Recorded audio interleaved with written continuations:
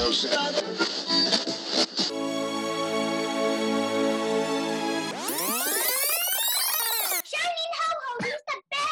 don't know if my microphone is working. Yeah, we need a dump button. Yo, yo, yo. That's my cue. Welcome to the CLAYBEN podcast, episode 8. This is an emergency sports episode as promised. I think you know why. Sit back, relax, and enjoy.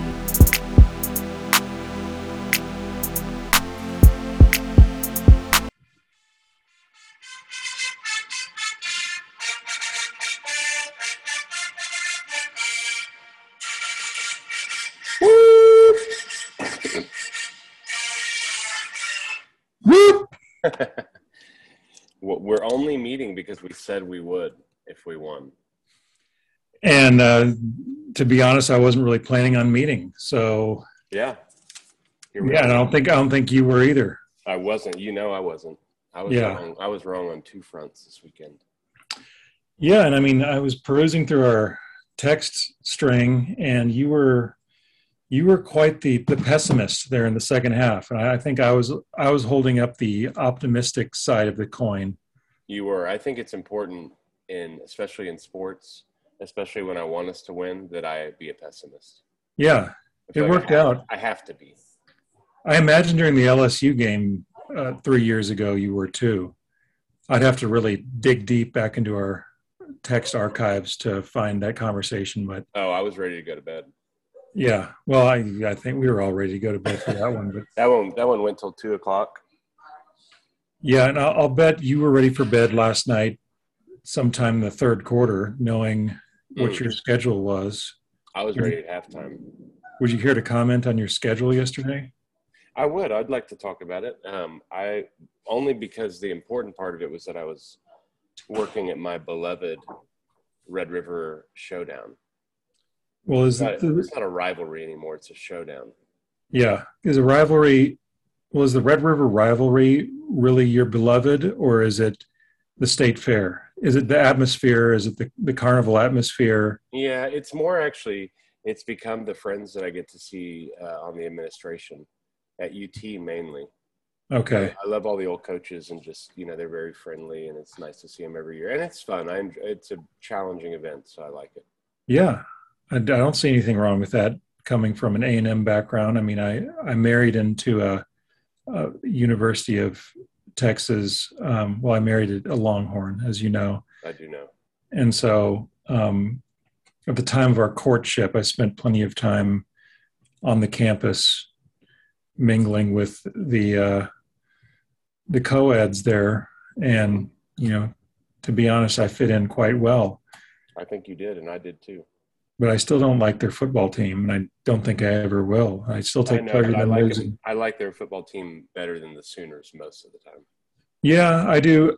I found myself not caring, but I also thought it was convenient that they lost the way that they did on the day that they did, because it really – I thought coming into yesterday – everyone's looking at, the Red River rivalry. The Red River rivalry is actually a big game this year. And look at look at Aggie over there in College Station. They're going to get rolled, and they thought they were going to be good this year, but they're not. Yeah, they're not. But what happened? Sark the Shark. Sark the Shark. Yeah, Sark the Shark sunk the ship. Yeah, he did. That. If I were. I commented as we got to watch the end of game from the roost of the athletic department suite, and I really think Texas should have kicked that. I don't know if you watched the game. I watched the last play. I was at the Broncos versus Broncos game in Friendswood, Texas. Friendswood football, my favorite. Yeah, mine too. Anyway, UT had the ball at the very end, and rather than going for a field goal on 4th and 11. Down the touchdown with over 4 minutes to go, they went for it on 4th and 11. Okay. Obviously didn't get it. OU scores, UT scores, I think. But anyway, the field goal would have given them a win if they'd gone for that instead of trying to score the touchdown at that point. And you can look back at all that stuff, but who really cares about that game? I don't. Not anymore. Yeah, not anymore. I thought the amazing thing about the Aggie win, 41-38, for those of you who don't recall, uh, was that you did kind of see in a 4 game, what are we, 5 games in? 6 games in, Six yeah. games in, it really has been incredible to watch a coach trust his quarterback and his team and talk about the reasons he's trusting him, what he's teaching him. And I know, we're on cloud nine because we beat the number one team, but what it really was a culmination of like all the hard work, fighting through adversity. It's taken a couple steps backwards to finally put a product out last night that, man, talk about Calzada's night. It was his night. It was his coming out. And, what the timing was beautiful. But, the way I think about it is they're really playing up the whole, or Alabama hasn't lost to an unranked team in 100 games. Yeah, And it's silly to really say that we're unranked. to say, yeah, they make it sound like they lost to Vanderbilt, when in reality, I don't think Alabama came in looking at us as a pushover because, first of all, like you say, you have Jimbo on the sideline, very confident coach. He never deviates from his game plan, and so he lives and dies by his game plan, his style. And I just thought from the beginning, this team reminds me of like a Les Miles coached LSU team, Yeah, where everything you kind of talked about in our previous podcast sort of came true in this game. I'll yeah, give where you props. they could lose. Yeah, they can lose to teams they have no business losing to, like Mississippi State and Arkansas kicked our ass. I don't think we had any business winning that game because I thought Arkansas on that day was a better team than us. But then going into Alabama, I thought we were a very dangerous team just because at 3-2, they could have been, Alabama could have been reading about, how everyone was picking them to cover the 18.5 point spread and how this wasn't the Aggies' year. They had a backup quarterback. The offensive line was full of holes. And, our backup doesn't have a backup. So our offense was very suspect, of course. And, I don't know, like they were fantastic in the first half. And of course, he came out and looked shaky in the site for most of the second half. Yeah. But still put together. Well, I mean, not really in the third. Third was basically our 7 points in the third were that run back, right? Was that in the third? that was in the third. Yeah, we got a special teams touchdown. We had 17 yards with 5 minutes left in the game. We had 17 yards in the second half. On the first play of that touchdown drive, we doubled our yardage for the half. Yeah. Was that the touchdown from Calzada to Smith? Well, I mean, that was just a toss from Calzada to Smith at around midfield to pick up that first, throw a deep. Oh, yeah. So, anyways, but Jimbo had confidence in his quarterback, in the offensive game plan, and we showed that resolve that we never had under someone. Where, that game we would have lost by 17. Even if we jumped out of the quick lead, we would have laid down. We wouldn't have held them to field goals in the red zone. Exactly. I mean, you look at total yardage, and you might have thought that we lost by about what was expected: 369 passing yards for Bama to our 285, 153 rushing yards for Bama to our 94, which is surprising, but they kind of shut us down in the second half. And then 522 total yards to our 379. Yeah, but they needed every yard though, and they did. But they couldn't. In the red zone, they weren't finding the end zone, which is incredible for Bama to not be able. I mean, it was as if the tide had turned last night. It was, and our defense, you could tell right. I'm not saying it has, or I mean, it's just a big game, but what our defense did right off the bat was kind of set the tone. I mean, we needed two things to happen to have a win like that. Defense had to show up like they have been, really, besides the big yardage to Mississippi State. And then two, Calzada obviously had to do what he did. But, I mean, our defense really set the tone early to just kind of be enough of a presence to shake them up, to just throw them off, their routine. you look at Bryce Young, it's crazy still. That kid is an amazing quarterback, and I love his poise. Oh, he was slinging it in the second half, but he was running for his life the whole first half, and defense got a little bit gassed. We weren't getting to him. We weren't getting the same kind of pressure, and I mean, he was finding his favorite guy, Jameson Williams, was just killing us in the second half, and that big running back was a load. He had a good game. And I think Bama's good. I don't think this is one of their best teams. Yeah. I don't see them losing another regular season game. They don't play Georgia in the regular season. No, but I do think I expect Georgia will go undefeated and will beat them, and Bama will miss the playoff. I think they'll lose 2 games this year. Yeah.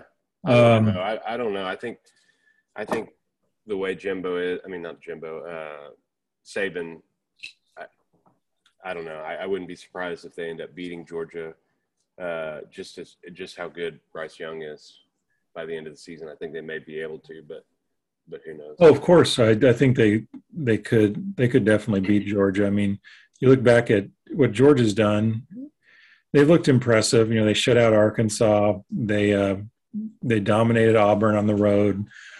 They've had overall they've been impressive. But looking back to that opener against Clemson, 10-3 over Clemson wasn't as eye popping as it seems now. All the time. Exactly. So I mean, so to wrap that up a little bit, Ags walk off Bama with a field goal. Which did you see that? Did you think that field goal was curving out? I think everybody did. God. Everything I heard is Jesus blew it inside the left upright, and it sort of looked like that. Yeah. So cool for Small, cool for Fisher on his 56th birthday. That was pretty neat. Happy birthday, Jimbo. Yeah. Happy birthday. It's amazing that he's only 56. That's what I thought, especially with all that rascally hair on top of his head. Well, he has more hair than I have on top of my head. So you're managing yours. Thank you. Which is what I would expect him to do. That's what he should do.